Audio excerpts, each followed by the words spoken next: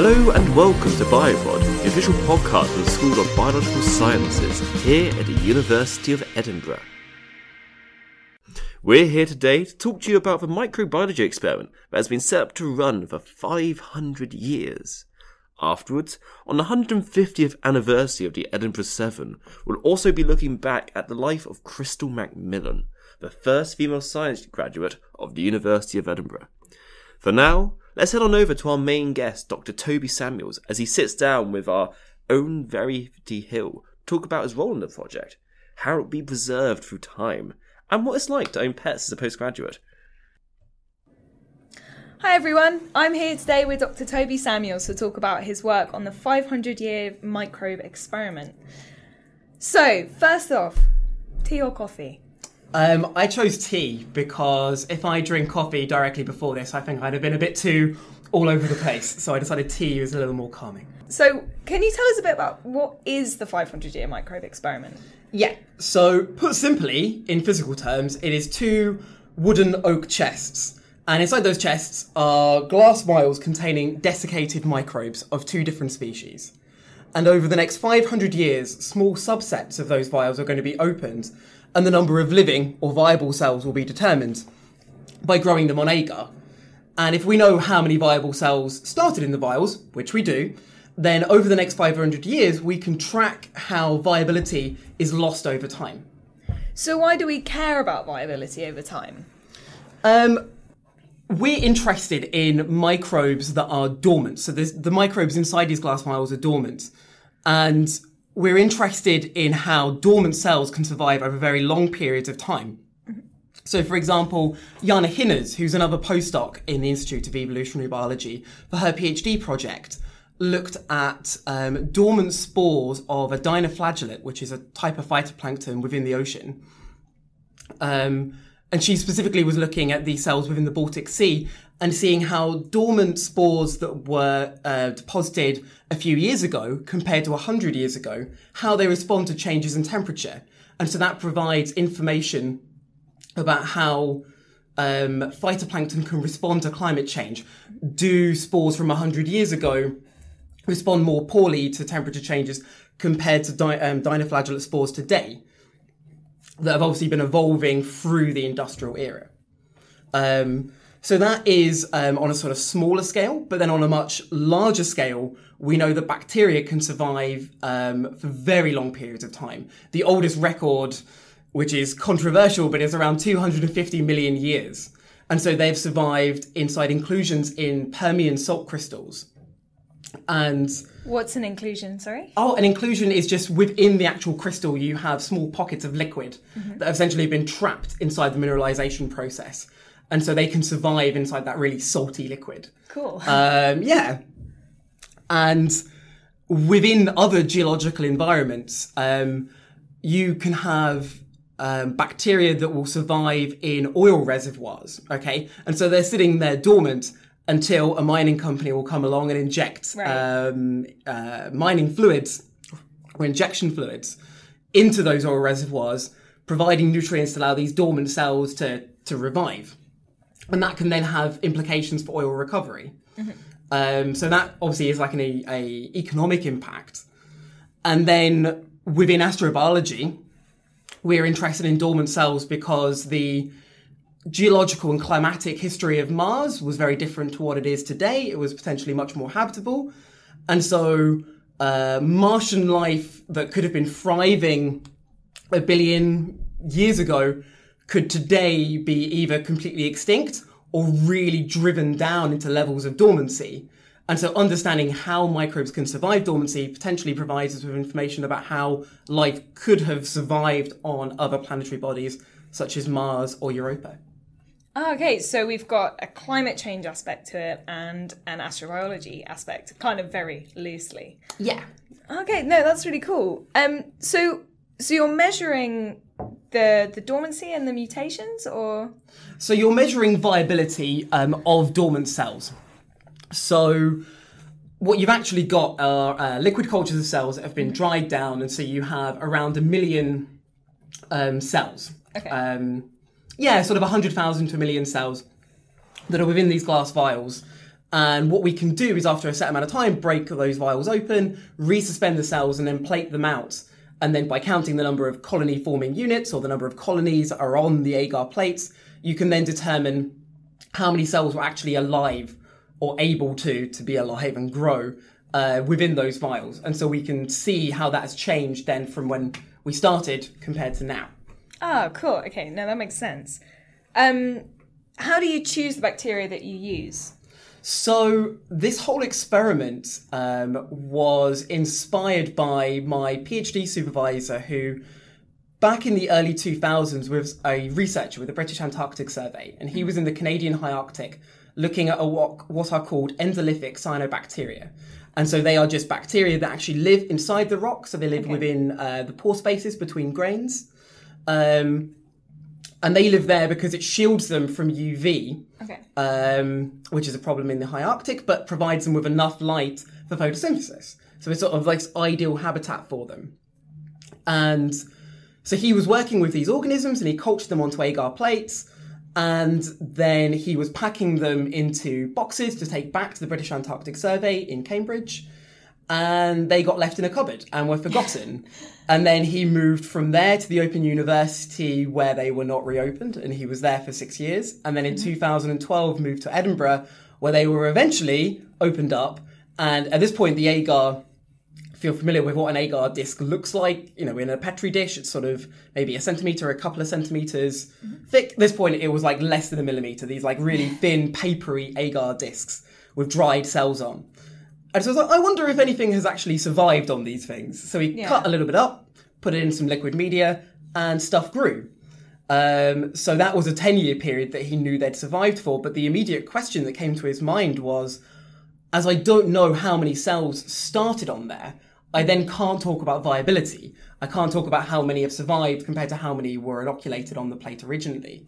And so that was a bit of an inspiration point for the 500-year microbiology experiment. And the cyanobacterial species he was working with was called Crococcidiopsis, which from now on I'm going to call Croc, just for shortening. And the other species we were working with is called Bacillus subtilis, which is a model organism of bacteria that is specifically studied for sporulation. So vegetative, or what you might consider as normal cells actively growing in a culture, can form these much smaller cells that are really hardy and can resist extreme stress, such as extreme temperatures or desiccation, being dried out. So that was done in collaboration with our partners at the German Aerospace Research Centre, or DLR, where they provided the spores and have done some of the analysis on those spores since for us. Cool. And how did you get involved in this experiment then? So I guess you're a PhD supervisor? Yeah, exactly. So I was a PhD student at the UK Centre for Astrobiology, and my supervisor was the director of that centre, and I was working on something completely different. But I had been working with cyanobacteria on a much shorter project beforehand, and I essentially just jumped to the opportunity to do something more astrobiologically focused than my project at the time. It was a good way to integrate myself into the group and to do something sort of cool and exciting on the side of my main project. Yeah. So, that's how I got involved. What draws you to astrobiology? Oh, that's a really... Okay, so I think I'm going to answer with a quote that I heard at a conference when I first started, which is, you can describe astrobiology as 3 questions, which is, where have we come from, where are we now, and where are we going? And I think what I like about astrobiology is, unlike a specific scientific discipline that has... Astrobiology answers these really grand questions, which you can answer from a lot of different viewpoints. So within astrobiology, you have people like myself as microbiologists, but you have people that are hunting for exoplanets. You have people that are looking at the rock record of the Archean and looking at how biogeochemical changes change the structure of the rocks. And so when you get involved with astrobiology research, you just get bombarded with science from so many different fields, and that's super exciting. So you're not necessarily just in it to find life on Mars? No, that is something which obviously you'd have heard a lot about in the news and has been super exciting. There's been a lot of developments in that. But astrobiology is very wide and all-encompassing. There's a lot of different things that come to play in it. Nice. So what have you found so far in this experiment? Has any results come out of it yet, or is it still... Well, it's still very early days. So the experiment essentially is broken into time points. So for the first 24 years, every 2 years, a small subset of vials will be broken up and the samples re-suspended and plated out as described. So far the experiment was started in 2014, so we've had 2 time points in 2016 and 2018. So there's been no loss of viability for either species, Yay! which is good so far. But it's obviously still very early days. I think that really the first interesting results from this experiment are probably going to be around the 25-year mark. Right, That's going to be a sort of record for a laboratory dormancy study, as opposed to just taking dormant cells from the environment. Right, sure. Do you think it will really go on for 500 years? Or? Yeah, this is... Setting up a 500-year experiment is sort of semi-ridiculous, really, isn't it? Because so many things could happen between now and... When is the final... it's 2514, right, is when the experiment ends. Sweet. But I think even if it reaches 100 years, that would already be quite exciting. Yeah. I look forward to when I retire and I'm going to find out whoever has this experiment. The experiment is actually in 2 halves. So there's one at the University of Edinburgh, looked after by my supervisor, Charles Cocao, and the other one is at the Natural History Museum. So that's curated by some of the scientists there. Is that in London? The Natural History Museum in London. So I'm really hoping that in my 70s, I'm able to email some of the Natural History Museum and check that someone has actually dug the box out and done the time point and reminded someone to do that and see what the results are. That would be exciting. Yeah, I was going to say, who... is there somebody in charge of making sure that all the time points happen? Because people move around so much, right? Well, exactly. So this is one of the great difficulties. Well, this is one of the things that I find most exciting about this project is just the sheer scale of it, just the sheer ambition to try and do something on this scale. When you have funding periods provided by research councils of 3, 5, if you're lucky, 10 years, trying to design something on the 100-year timescale is just very difficult. Who is going to coordinate that? For example, who's going to organise when the time points are done and to ensure that they're done? At the moment, it's pretty much the responsibility of my supervisor. Oh, good. And his contacts to the Natural History Museum. Mm-hmm. But then when he retires and he passes this on, it's very much up in the air as to how that will happen. And I think this actually asks a whole series of interesting questions of how you do long-term science. How is that done?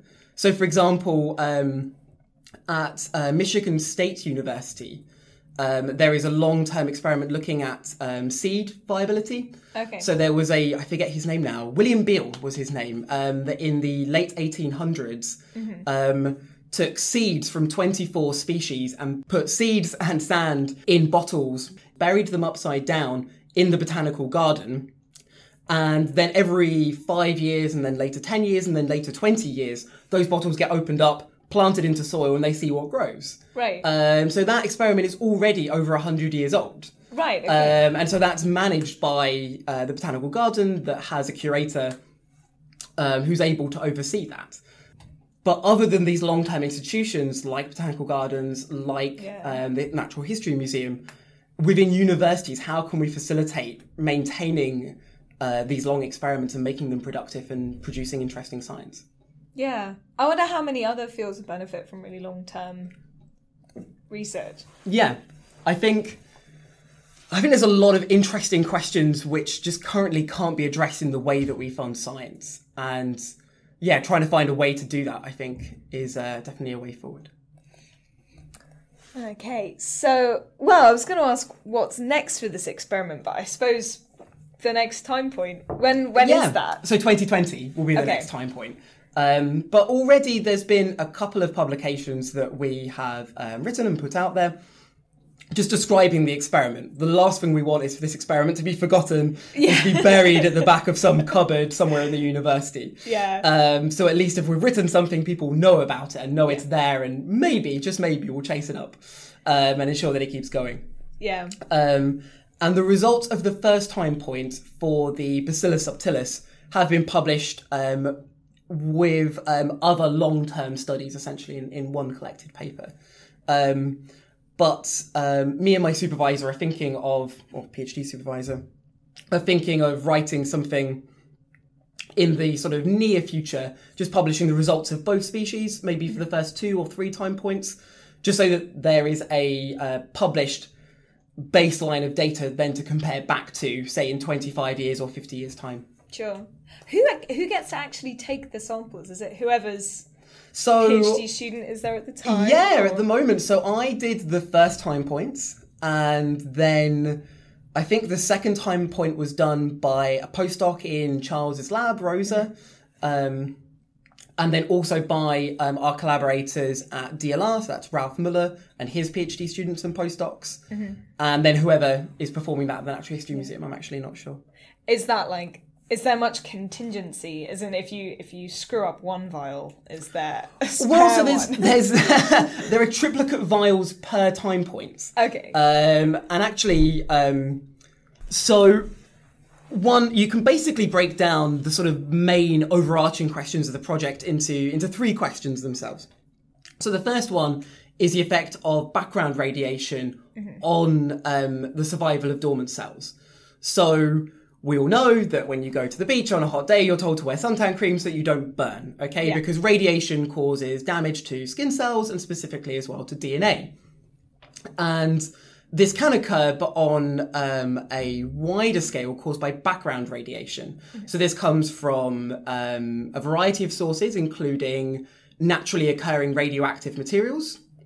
This can be within rocks or within sand. There was a postdoc in my in the lab that I did my PhD in that actually went out to Brazil to take samples of sand that had naturally radioactive material. And these beaches were where Brazilians would go and bury themselves to cure things like cancer and other illnesses. And so she'd go to this beach and there were all these people buried up to their heads, all sitting there enjoying the radioactive treatment. How effective that really is maybe a bit dubious. But yeah, these materials are all around us. And so one of the difficulties of being desiccated, which is what our vials are, desiccated cells, is that they're unable to repair the damage done by this background radiation. Okay. In normal working conditions of a cell, in sort of happy conditions, they have all these molecular mechanisms and enzymes that can repair this damage. So the experiment is actually duplicated within each box. So you have a set of cultures that are within cardboard boxes and they're therefore just exposed to background radiation, and another set of cultures which are within cardboard boxes lined within lead boxes. Right, okay. And that lead cuts out the background radiation.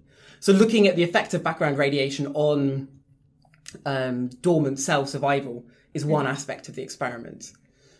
And then I would say like the main aspect of the experiment is being able to provide a mathematical model which describes the loss of viability over time. So to sort of put that into simpler terms, you can imagine that you have at the beginning, 1 million cells, and all of them are alive, okay? And after, say, 50 years, we could have seen that most of them die. 95% die. And so we just have this 5% of persister cells. Okay? So if you're looking on the y-axis of your graph, there's going to be a sort of short period where nothing happens, then a massive drop, and then it just keeps going along on the x-axis with no real change on the y.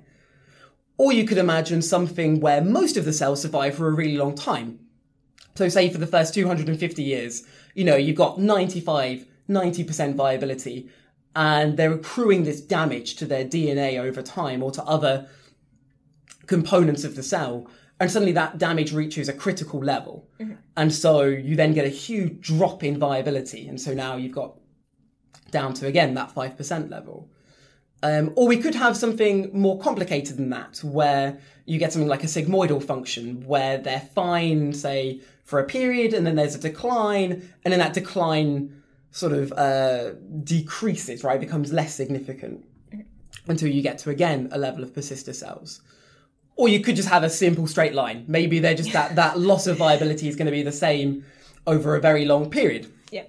And the interesting thing is we have absolutely no idea what that function, that mathematical function, what that graph looks like. And so that's one of the real questions of the project. What will that relationship look like? And the final one is that we actually have a whole bunch of additional samples within this box other than the vials. Mm-hmm. So we reproduced some of those original agar discs that were dried down and included some of those. We also produced some, what you might describe as like artificial endoliths. So we took some scintillated discs, which essentially just like small tic-tac looking like things that are basically compacted grains of silica. Mm-hmm. And so we then grew some of these endolithic cyanobacteria inside these and included those in the experiment as well.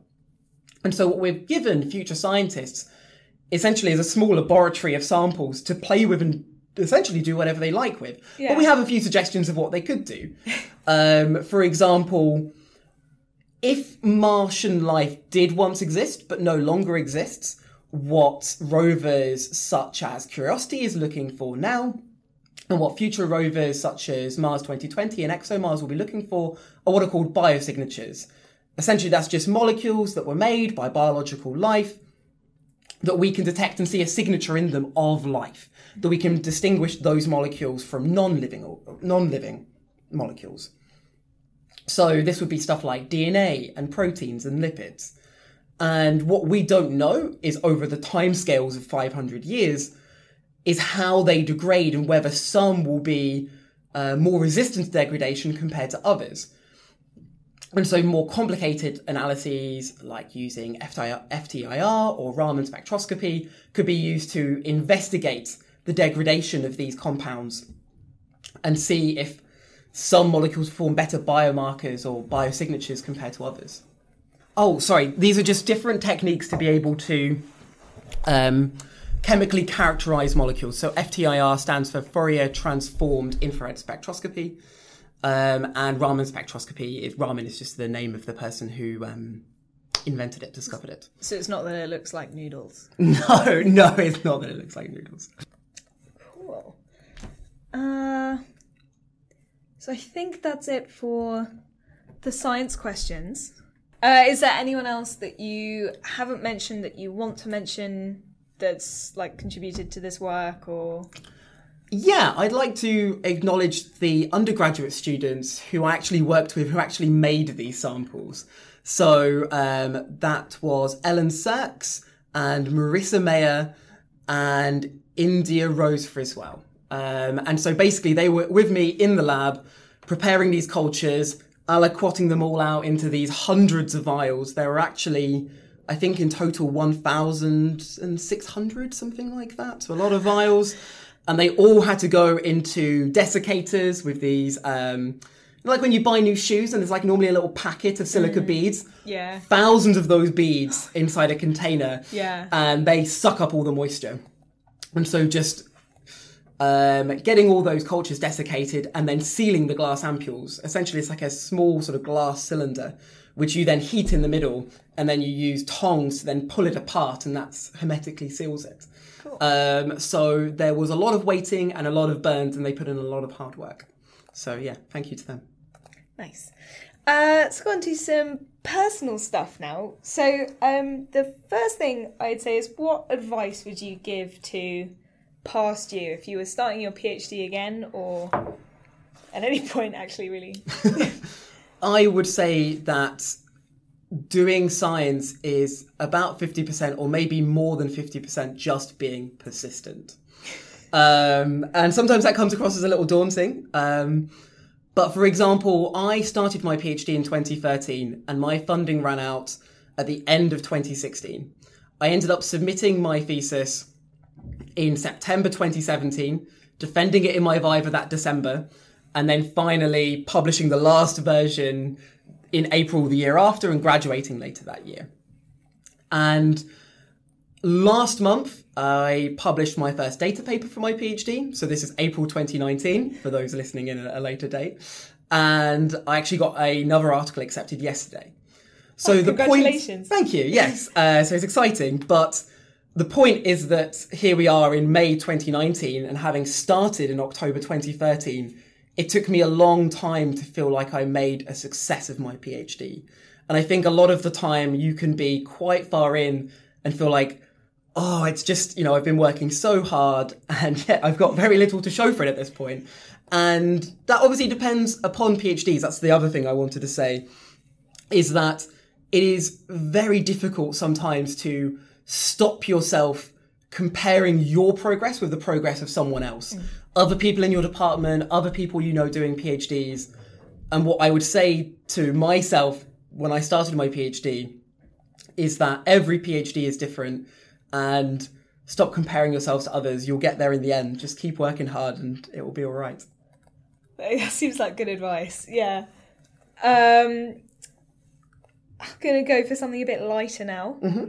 Here you have pets. I do. Yeah. Please tell me about your pets. So I have a cat called Houdini and I have a dog called Luna. And Luna is she's 2.5 now, and she's a Staffordshire Bull Terrier, which if you know anything about Staffies, they are full of energy and full of beans, and they are great, but they're like a lot of work. But I love her. She's great. It gets me outdoors. That's actually a good thing. If you can make it happen in your life, having a dog and doing research is really good, because sometimes it can be quite stressful. And having a dog that you can go run around with and be crazy with is, a great way to let off some steam. How do you balance, having responsibility of any kind as well as a PhD, but I mean specifically like pets? I actually think being a PhD student, obviously it depends on your own supervisor and the way that you work, but being in academia provides you with a lot of flexibility for that. So if my pets have been ill, I've been able to go to the vet and that's not been a big deal. I've just come in later and then work slightly later or work at another time to catch up. And so actually I think that getting a pet is one of the more feasible things you can do as a PhD student compared to many of the other people you graduated with that are off doing other different jobs and careers. What are you doing now? I am a postdoctoral research associate with Dr. Sinead Collins. So what we're investigating is how phytoplankton will respond to global change. Specifically, I'm looking at diatoms. So these are phytoplankton that are encased in small glass shells. And they form the basis of the food chain in the Southern Ocean. They provide food to krill, and the krill provide food to the whales. Everyone's seen the David Attenborough documentary. You know what I'm talking about. So I've taken my supervisor, Sinead, and collaborators at the University of Rhode Island sailed out to the Southern Ocean back in 2016 and collected lots of seawater samples, did lots of filtering to filter out these tiny diatoms, brought them back, and now we're determining how they respond to changes in temperature, and we're going to use what's called experimental evolution to actually evolve them in the laboratory in real time to see how they're going to respond to different types of warming, whether that's sudden warming or gradual warming, to try and tease apart the evolutionary processes that are allowing these organisms to adapt in the natural environment. That sounds really cool. So that's more on like the climate change end of things then? Yeah, for sure. What made you decide to pursue academia after your PhD? I considered a lot of different options when I was finishing, and I think that's a healthy thing to do as well. I ended up looking at a variety of different roles in teaching, within industry, and then also within academia. And the reason I chose the current position was because it was, to start with, the most exciting position I found. It was a really interesting project. I'm a very environmentally focused person, and this project was very environmentally focused. But in my previous role, where I was working as a research assistant, again on an experimental evolution project, I was getting to bring some of those skills I'd already developed into my new role. So that was like very appealing to me. So that's essentially why I chose what I'm doing now. And yeah, just pure excitement. Yeah, I think as well, that although there are some insecurities with remaining in academia, obviously, you're going from short-term contracts, 2 to 3 years, doing active research still really excites me and something that I really wanted to pursue. Yeah. And I'm not sure if I'm going to want to do research forever. I think at some point I might consider doing other options or taking other options. But for now, yeah, I'm very happy with what I'm doing. So finally, what have you learned about yourself, if anything, during your PhD? What I learned about myself is that I can be very stubborn when I want to be. So when you're doing a PhD or when you're doing research in general, you spend a lot of time learning new stuff, whether that's new techniques, whether that's new knowledge. And that's really exciting, can be a lot of fun, but it can also be exhausting.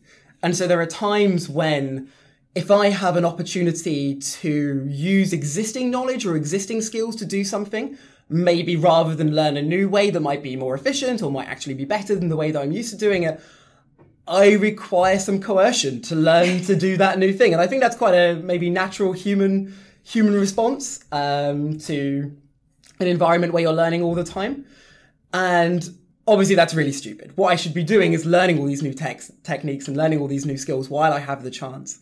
And so sometimes I think what I've learned about myself is how to coerce myself, how to convince myself to tackle that challenge when my instinct is to go, oh, but you already know another way of doing it. But actually that's something that I've been able to do recently. I've learned how to use R for all those R users out there. Nice. And that was a very steep learning curve for me, but it's really paid off and I've really enjoyed learning it. Cool. I think that's all we've got time for today. So thank you very much for taking the time to come and speak to us. No worries. Thank you for inviting me. Now, as we release this episode, there is a topic that will be at the forefront of many final year students' mind: graduation. While for most people, these days, graduation is the opportunity to be with family, party with friends, and revel in the fruits of many years' labor, there was a time when even the act of graduation was an act of rebellion. I would like to introduce you to the first female graduate to receive a Bachelor of Science from the University of Edinburgh, Crystal Macmillan. Born and raised in Scotland, Macmillan grew up in the late 1800s, at a time when women were openly discouraged from pursuing higher education or other jobs outside of the household. Through the efforts of the Edinburgh Seven and a burgeoning feminist movement pushing for equality in education, Macmillan was able to enroll in the University of Edinburgh in 1892, studying math and natural philosophy. Following 4 years of study, she graduated in 1896 with a first-class honor BSc. Like many students today, she actively engaged in politics and was a keen member of the national suffragette movement. Her time at the university nurtured her political passion, leading to her re-enrollment in the university to study moral philosophy and logic, graduating with second-class honors in 1900. In 1908, Macmillan gained further publicity as she became the first woman to address the House of Lords in Westminster. Due to the rising activism of the suffragette movement at the time, there was a legal ban on women in Parliament, which was specifically lifted so that Macmillan could address the House. In her address, she simply argued that in voting law, the term persons should be interpreted to include women. While her proposals to the House were rejected, her speech gained the attention of the press and thus the nation. Building on this momentum, she engaged in international women's suffrage action and campaigned as a pacifist in World War I, working to become a key member of the International Congress of Women, a group whose proposals she presented to the U.S. President Woodrow Wilson in 1915. From her time in Edinburgh as a suffragette to fighting on the international stage against world leaders, Crystal Macmillan is a distinguished alumna with a building here and the university named in her honor.